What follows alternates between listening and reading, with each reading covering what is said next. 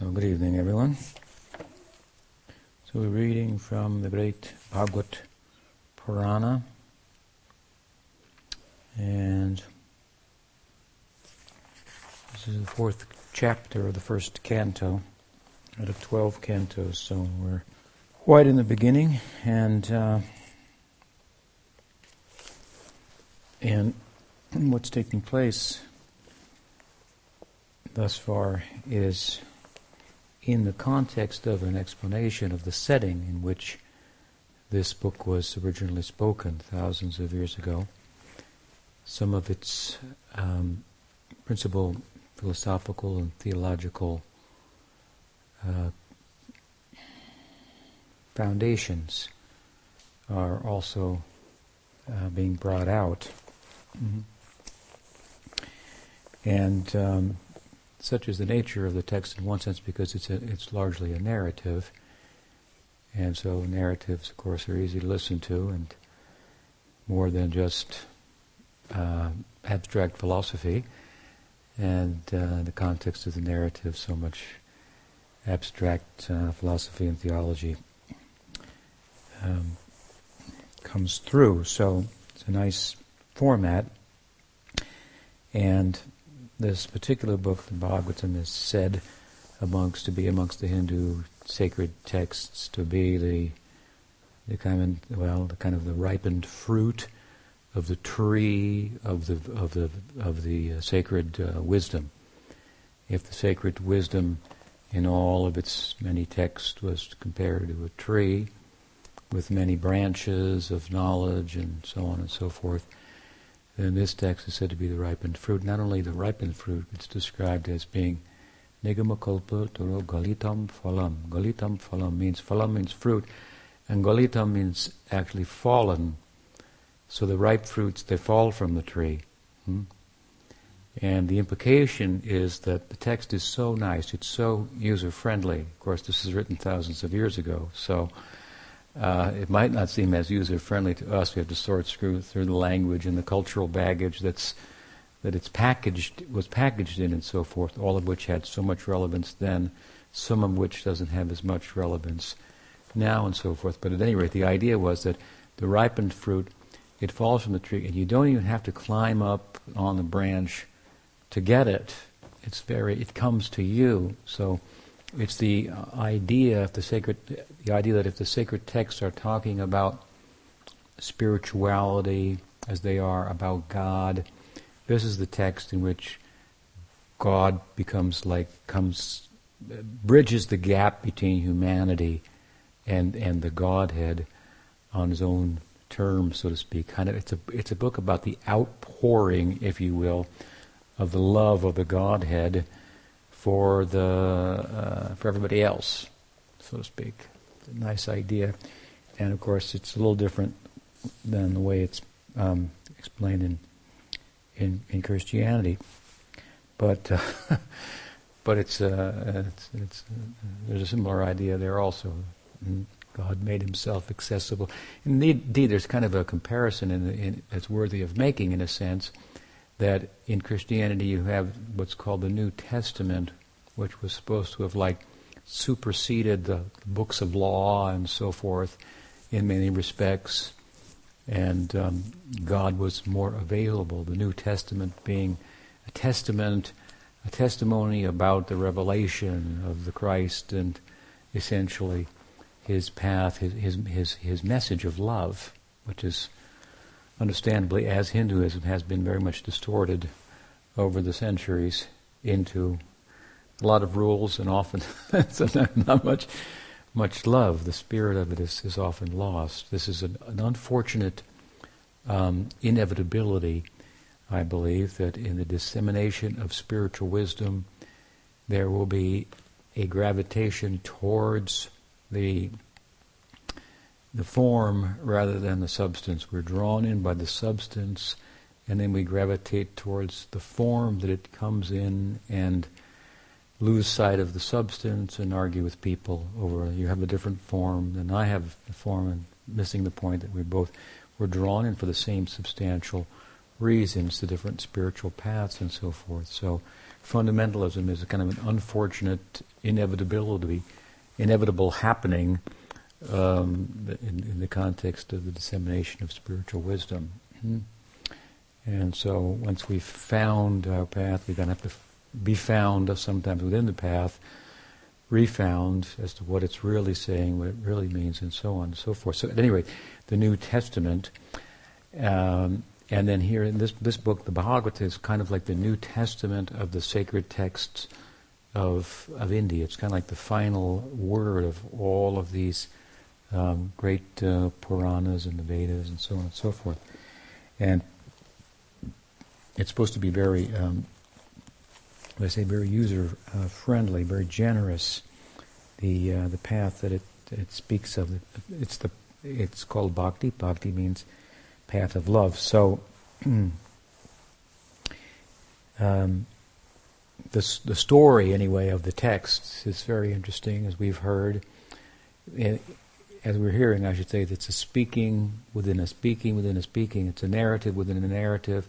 So the sages at Naimisharanya were inquiring from Sutta, and in the context of answering their pertinent and very interesting questions, he starts to tell a story of how those questions were answered for him in another setting. And that setting was the one in which the emperor of India was cursed to die in 7 days. And so he went to the bank of the Ganges and fasted for 7 days and nights with one interest, with a kind of a one-mindedness of what is the most important thing to do at the time of death. Really want to know, how do you solve the death problem? How should you conduct yourself in life in such that death is not a problem? And there he was emperor, so he had everything. And he ate, peeled grapes and so forth. And the idea is that he realized that this hasn't helped me. That hasn't solved the problem. In fact, an emperor is likely to be attached to the many things that he has acquired. It's kind of the epitome of worldliness. The king, give him what did she say? Give him cake. Marie Antoinette, was it? Right? Living in their own world. Let him eat cake. When the French people were without bread, and she heard about it, she said, well, why don't they just eat cake? They don't have any bread, So what kind of world was she living in? Removed from the people and the practical realities of the kingdom. This was then the French Revolution, of course, came about. So she was living the life, whatever, of Riley or whatever. She had everything. So the king, the emperor, had everything, and he realized, upon hearing the curse, that he didn't have anything. He couldn't take anything with him, and that's a big part of the problem. And so he went to the bank of the Ganges. This was a big event of the time. It would be like if Barack Obama decided, well, this presidency just isn't working for me. I know it's not working for you, but it's not working for me either. and so I'm going to go to the bank of the Mississippi and I'm going to fast, and try to figure out what my life's really all about. I was supposed to bring the change, and nothing's changed. So then imagine how dramatic that would be. He put on a loincloth and went to the banks of the Mississippi and said, I'm going to be with the people who are going to get flooded here, and I'm just going to search. And so that'd be a big news event, right? So this was a big event. And so the idea is that people came from all over the subcontinent of India, different schools of thought. And Hinduism itself is very pluralistic. It includes many different, though related, theological conceptions. There are many certain things that all of the different sects have in common. They all accept that there's a difference between the self, Atma, consciousness, and matter, and they all accept that conscious entity that we are is encased, so to speak, identified with matter in this form as a result of something in our past, karma, and there's going to be a future and another life. And there are many, many, many of these types of things in common, and that the means to realize that required moving away from taking, from exploitation, moving away from the world and the identity, I should say, that is formed by our senses contacting sense objects. We taste, we touch, we smell, we hear sights and sounds and forms, and messages, so to speak, are kind of like relayed to our mind, and mind says, I like this, I like that, that felt good, that felt bad, that was hot, that was cold, this is happy, this is sad. And a world of goods and bads and happies and sads and likes and dislikes is formed in our mind that we live within. It's a not so sovereign world, really, because everybody else's world is just a little bit different. And so there's a problem. Is it hot or is it cold? Is it good or is it bad? These perceptions, to a large extent, are relative to the media, the instruments by which we're making that determination, our senses and our mind. But the senses and mind are really something that, according to the Vedanta, is animated by the self. We don't think because we have a mind. The mind gets in the way of our knowing. We don't know, I should say, because we have a mind. We don't see because we have eyes. The eyes actually get in the way of our seeing. We are the seer, we are the knower as consciousness. And this is a certain body made of senses and mind, a certain covering of the body that doesn't allow me to see my full self and experience the full nature of being. And so I think that my experience is contingent upon senses. My knowing is contingent upon mind and so forth. And the whole idea of meditation is to move back from the call of the senses to the world. Like they say, don't just do something, sit there. It used to be don't just sit there, do something. So don't just do something, why don't you just sit there and go within instead of going without, and developing all these attachments for things that form then an identity. In other words, my I is informed by my sense of my. What I think is mine defines what I think I am. It's my car, so it's my. I used to like the Marlboro man, the guy who used to cough on that horse till he got cancer. You ride out on the horse, Marlboro man. And so they make the ads, right, just so that somebody thinks, yeah, that's me. I smoke Marlboros, or I drive, Volvos, and so the my is our I, so to speak. But the reality is that nothing is ours, so that the I that is derived from our sense of my is it's not going to endure. It's in danger. It's an endangered species. And so there's some trepidation that we live with as a result of this sense of I that we've arrived at as a result of our attachments. So the idea of meditation is to move back from those attachments, and rather than just following the call of the wild, so to speak, whatever feels good, you do whatever the sense object draws upon us, we go for it. We sit back, we control the senses and mind, and turn that seeking energy within, with the idea that by adding things on to myself, sense of self, my life won't improve. By letting go of things, my life will improve. I'll come to know more about myself. It's a kind of a giving, if you will, a giving to yourself. Give to yourself. Let go of the heavy things that you're carrying. Your load will be lighter. What your capacity is, you will find it's much different.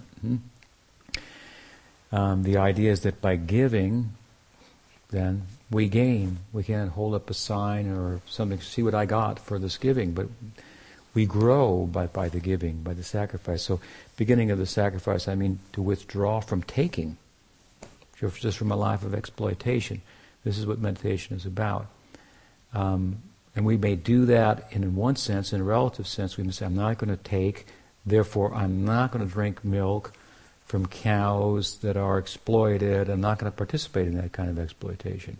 So I'll drink from, Swami's cows, and I like to come and see them and they're well taken care of, and I make my determinations of how I'm not going to exploit. But unfortunately, and that's a good thing to do, and we should all do that, but the idea of meditation seeks to take us a little bit further and says, as much as we have identified with matter, we're going to be taking on some level. So is there a way to not take at all? And the answer is yes, and that is by understanding how full you are in and of yourself as a unit of consciousness, which is realized through meditation by going within. So we give up the exploitation by way of wisely thinking, that is more exploitative than I'm prepared to participate in. We make our ethics like this, and they're sound, they make sense for this world, and then we want to live in this world soundly in such a way that we'll have energy to go beyond the limits of our humanity, so to speak, or experience the fullness of our human potential, which is to realize our self. That self that is not Californian, not man or woman, male or female or black or white, that's moving through different bodies by the force of karma and our attachments and so forth.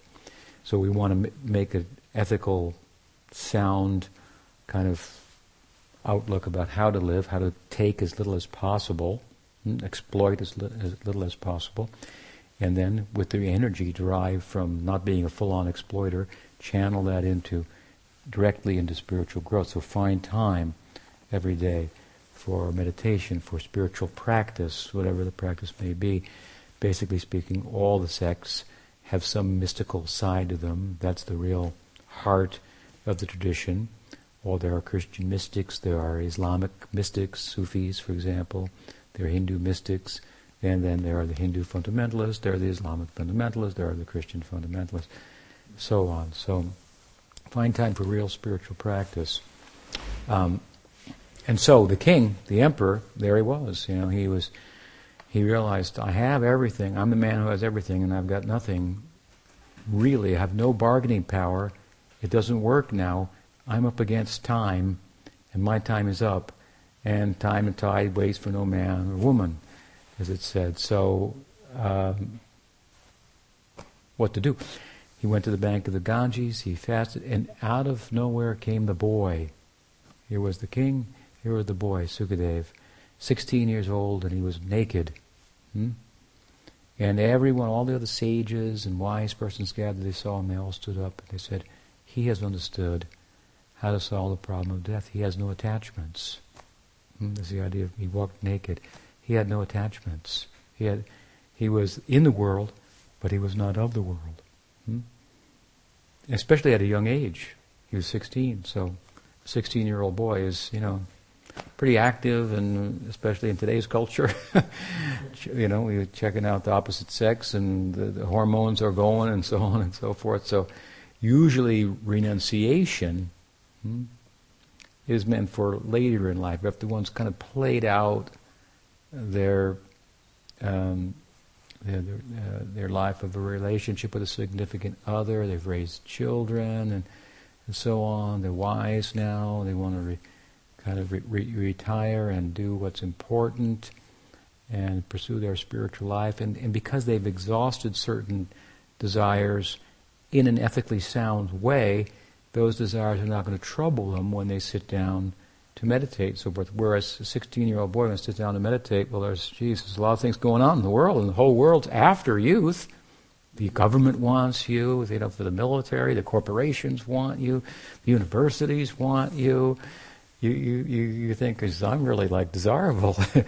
I'm kind of like the center here.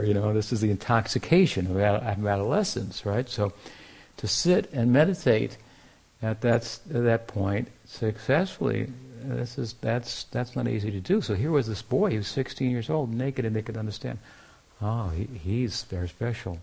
So he was given the seat of esteem. It wasn't understood by the common people. Children were running after him and throwing things at him and making fun of him, thinking he was like a bag man or something in San Francisco. He was like oblivious to the external world. Again, walking naked and so forth. But when he sat on the seat, and the king asked his questions, what came from his mouth? The breath was taken by that. And the king, the prince, or the king, the emperor listened, let's say, for 7 days and 7 nights fasting. That the idea is how much he paid attention. The idea is also that he had 7 days to live, like all of us. Sunday, Monday, Tuesday, Wednesday, Thursday, Friday, Saturday. And one of them, that's it. Whatever our sense of self is and value based on attachment, it's brought into question in a big way, right? What have you really gained in your life now? What are you taking with you? Only yourself goes. Only to the extent that you know yourself are you going in knowledge. And if you don't know yourself because you've just added things onto yourself in the name of improving yourself, because you don't understand yourself, by attachment and acquisition and exploitation, that's all false currency. It has no purchasing power beyond in the land of consciousness.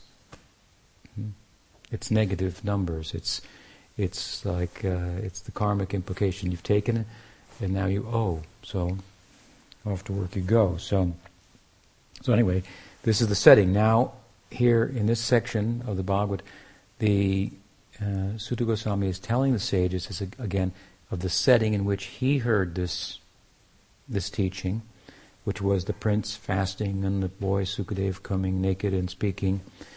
And so he had started to talk about that, and the sages have asked, tell us more about that boy and about the emperor. This is really fascinating, they've said. And how was it, they asked, that this book, this text, the Bhagavad, at that time was spoken in that way? Where did Sukadev, in other words, get the knowledge that he spoke? Where did he learn? Give us some history and so forth. And so this takes us then to the where we are today, and this will take us to the balance of the chapter. It's a series of verses, poetry, that constitutes the beginning of answering these sages' questions that will carry on for several chapters. And stories will be told in the context of answering those questions. So we'll go inside another story and inside another story and so forth.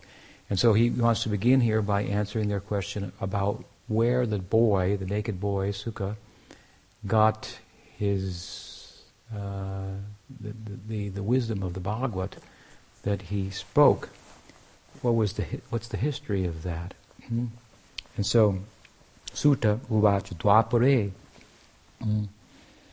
samanu prapte trite juga parayaye jata parasharad yogi vayasyam kalayahore. He says that,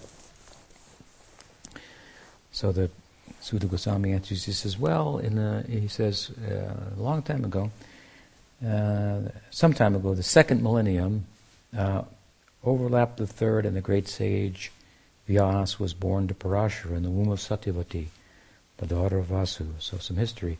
He's basically now speaking about this idea of time cycles in Hinduism. The Hinduism posits a multiverse conception of cosmology. Where there are many universes, and they expand and they contract in long epic cycles. And as they expand, all the living beings, they're differentiated from one another by karma, by their differences, and then the cycle goes back, it contracts, and those that haven't come out of the cycle by meditation, they become liberated, enlightened.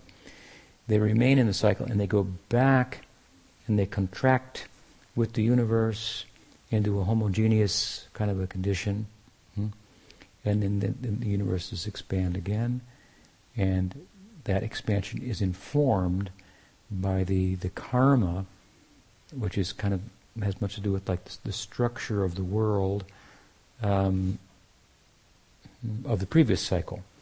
So this is a poetic understanding represented here in the Bhagavatam of cosmology that corresponds with some prominent thinkers in the scientific community today who have wondered as to the cause of the Big Bang, which is the prominent cosmological theory that there was a Big Bang and the universe expanded from that. And some have posited the idea that there is no cause to the Big Bang in that the universe expands and contracts and expands again. So each Big Bang has a Big Bang that precedes it, and time extends unlimitedly in both directions. And so there's an infinite, from a time without beginning, these expansions and contractions have been going on. It's hard to, fit between your head, like something had no beginning, it's been going on for a time without beginning, because we are accustomed by our conditioning to want beginnings, finalities, and so forth. Sometimes the example is given in the poetry of the seed in the tree, or the chicken and the egg. Same idea. What comes first, the seed or the tree? What comes first, the chicken or the egg? And you just kind of go, it's kind of like a Zen koan, there must be more to it than that, right? There's no answer. It's the answer to everything. I don't know, you got to think about it. It's meant to try to take you out of thinking, which is part of the whole problem. We think we'll think our way out of the problem, but we've thought our way into the problem, so to speak. So it says, stop thinking for a while. There are things beyond thought, beyond your mind, beyond your rational faculty. And the rational faculty wants to control and get a grip on things and so forth. And the message is, it's not in your control. Let go. It's okay.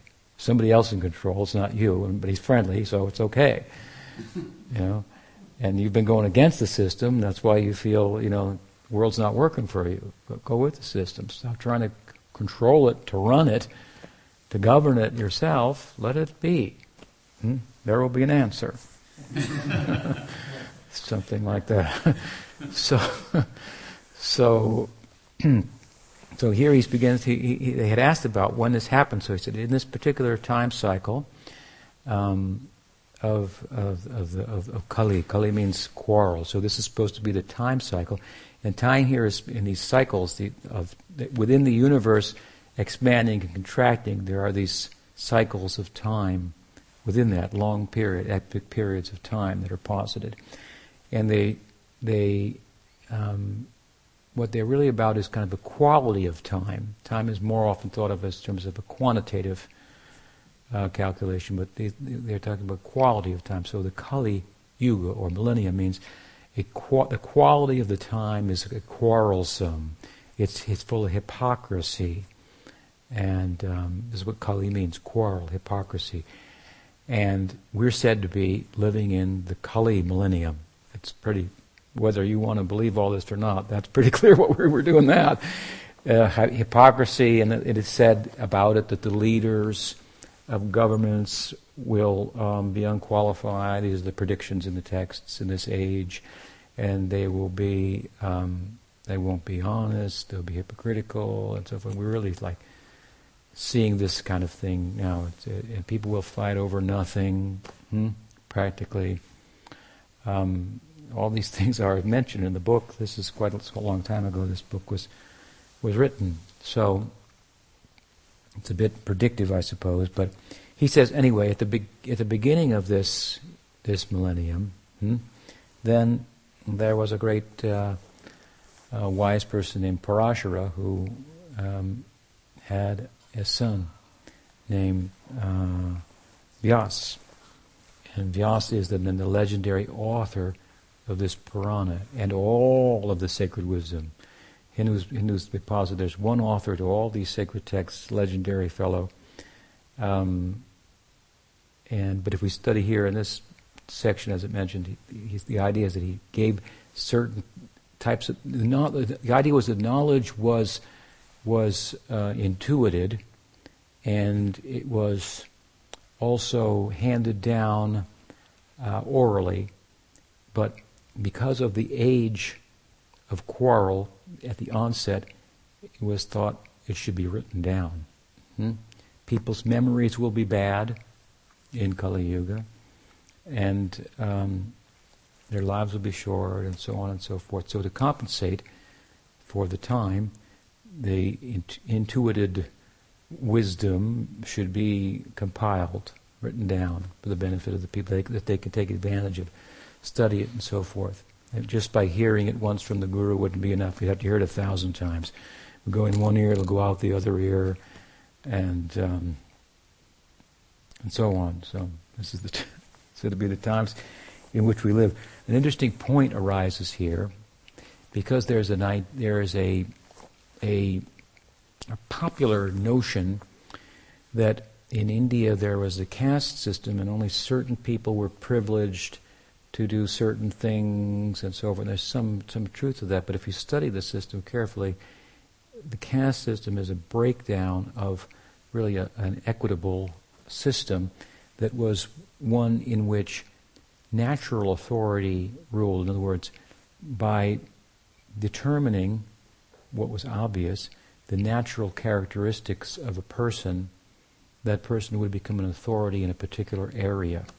And that would be his or her, or persons like that would be their area of expertise, without having to be voted or appointed or whatnot. So it's kind of a anarchy is supposed to work like that, ironically or incidentally, that it doesn't deny natural authority, but falsely appointed authority. So if I find that you are an authority in carpentry, because that's just what's come to be in you, then I acknowledge, well, I can learn carpentry from you, or music from another, or whatever it may be. So this was kind of the idea. So but when this idea breaks down, then the idea, when it broke down, the idea came to be that wherever you were born, in whatever family, your destiny would be locked there. So if you were born in a family of carpenters, you had to be a carpenter. But this was not what the system was actually about. The person's position in the social fabric was to be determined by their guna, by their qualities and their activities, not by their birth. So the breakdown of the system became like a seminal system, and so on. And so it's in that breakdown of the system, it was thought that only the Brahmins, the privileged, if you will, the educated, the thinkers, the intelligentsia, those who an intelligence in that system was supposed to be tied to the kind of things that we're talking about. Well, more is less is more. And so the Brahmins in the actual system would be renounced. They would live very simply. They would not take any payment for the teaching that they did, and so on and so forth. In the breakdown of the system, someone would say, "I'm a Brahmin because I'm born in this family. Therefore, I'm the priest, and you should pay me. And if you don't pay me, you won't get a blessing." And it was kind of like the indulgences of the Catholic Church, which was the breakdown in Luther's revolution and so on.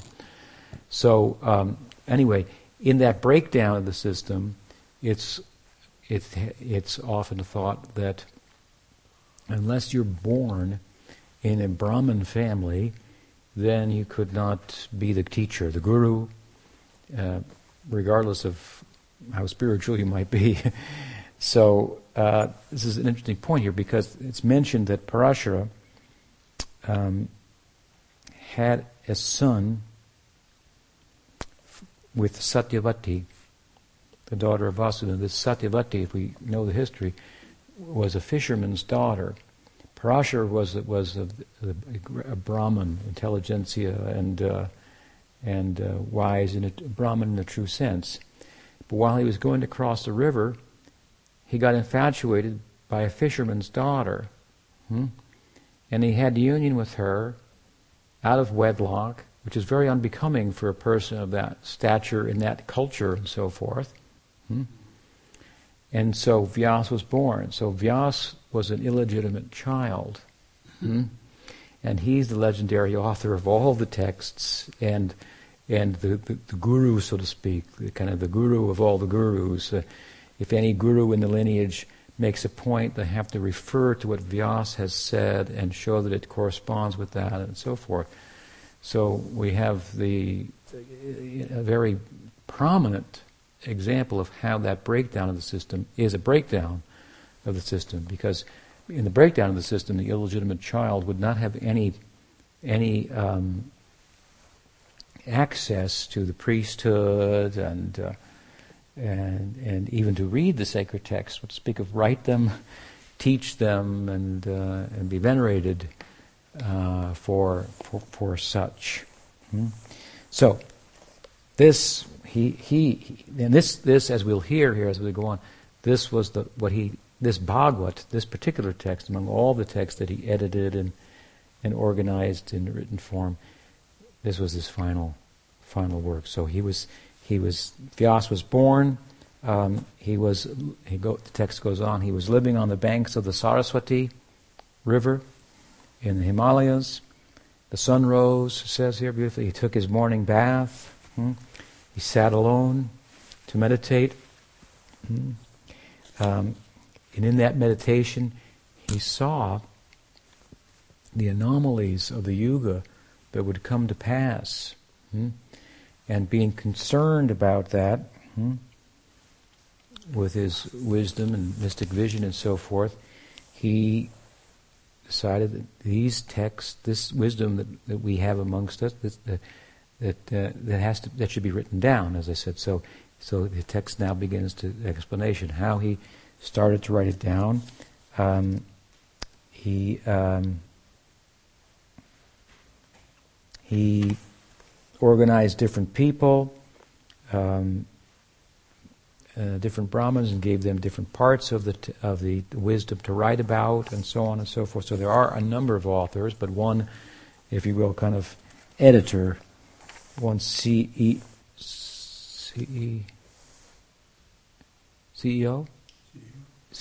in the publishing company here of the sacred texts, and so he divided the Veda, which basically means knowledge, into 4 sections, and then he took the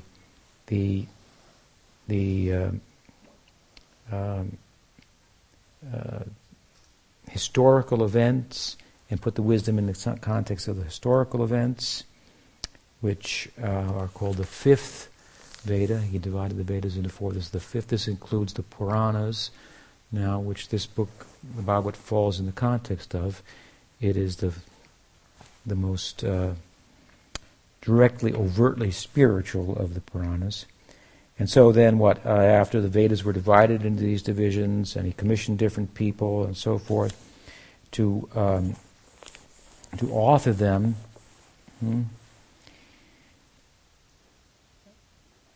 and it's mentioned here, after he also compiled a book called the Mahabharata, which one chapter of which is the famous Bhagavad Gita.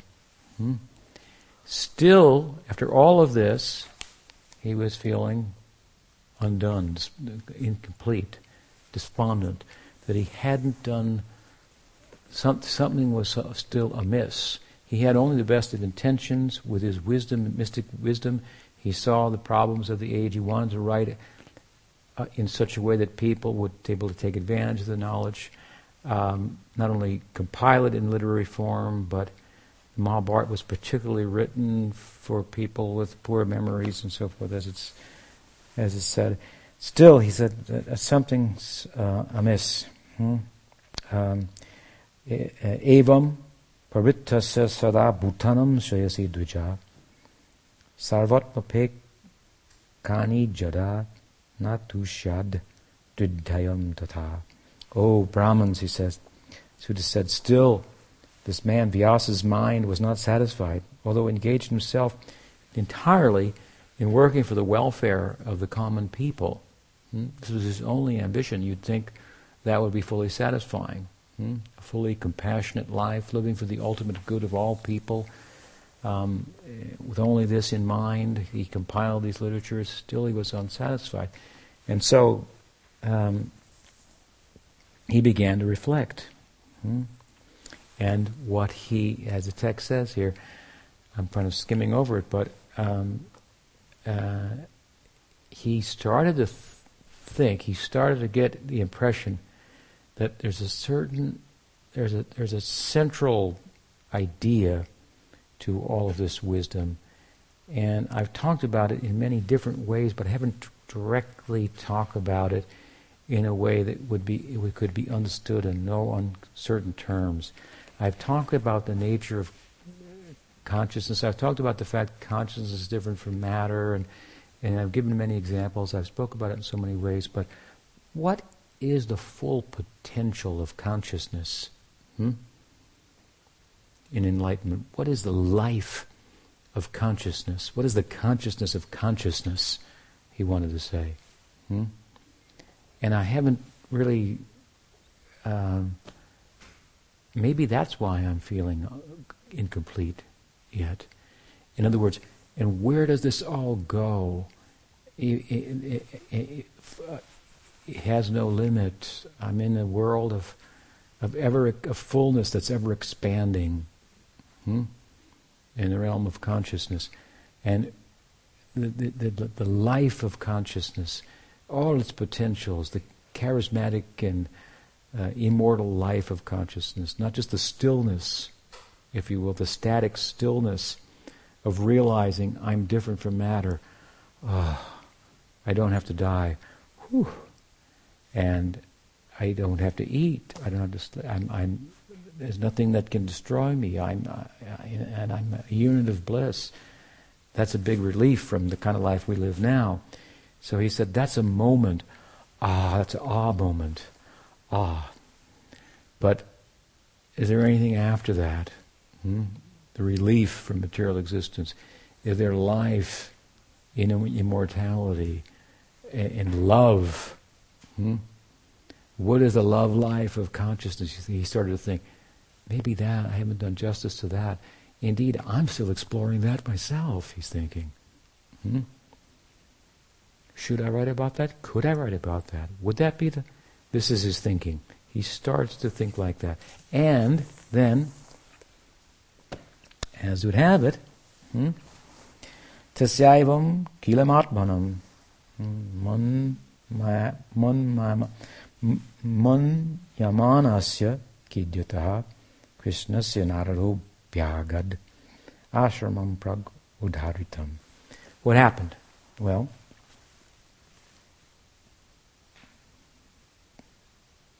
the sage Narada, the well-known character in the text, the sage Narada, appeared out of nowhere at his cottage along the banks of the Saraswati in the Himalayas. And it said here that he came and he had a smile on his face, and means that he could understand exactly what Vyasa's confusion was about, his lacking, and that his own inclination about it was accurate, and Narada was coming to give external confirmation to the internal realization of Vyasa. So it's the idea that we have internal insight. We ought to be able to check it with somebody, because it could be just our imagination too. How do I know that my insight is not just my imagination? So there are texts which we can. Are you experiencing something that corresponds? Like one of the students of my guru once said that when I sit and I chant on my rosary, the mantra, he said a blue light comes and surrounds me. And then my guru said, keep chanting, it'll go away. So you need that kind of. The mind is full of tricks and so forth. We can imagine ourselves into a space that doesn't even exist, or it's not real for us. It's not what we're after. And so that point is being made here. Narad appeared on the scene. Narad is the guru of Vyasa. He came out of nowhere, out of a necessity. The guru appears out of necessity. After all, there's no meaning to the guru unless there's a teachable moment, or the teacher until there's a teachable moment. So when there's a teachable moment, somebody feels they need to be taught, then there's room for a teacher. Otherwise, you won't be able to identify the teacher. So, the teacher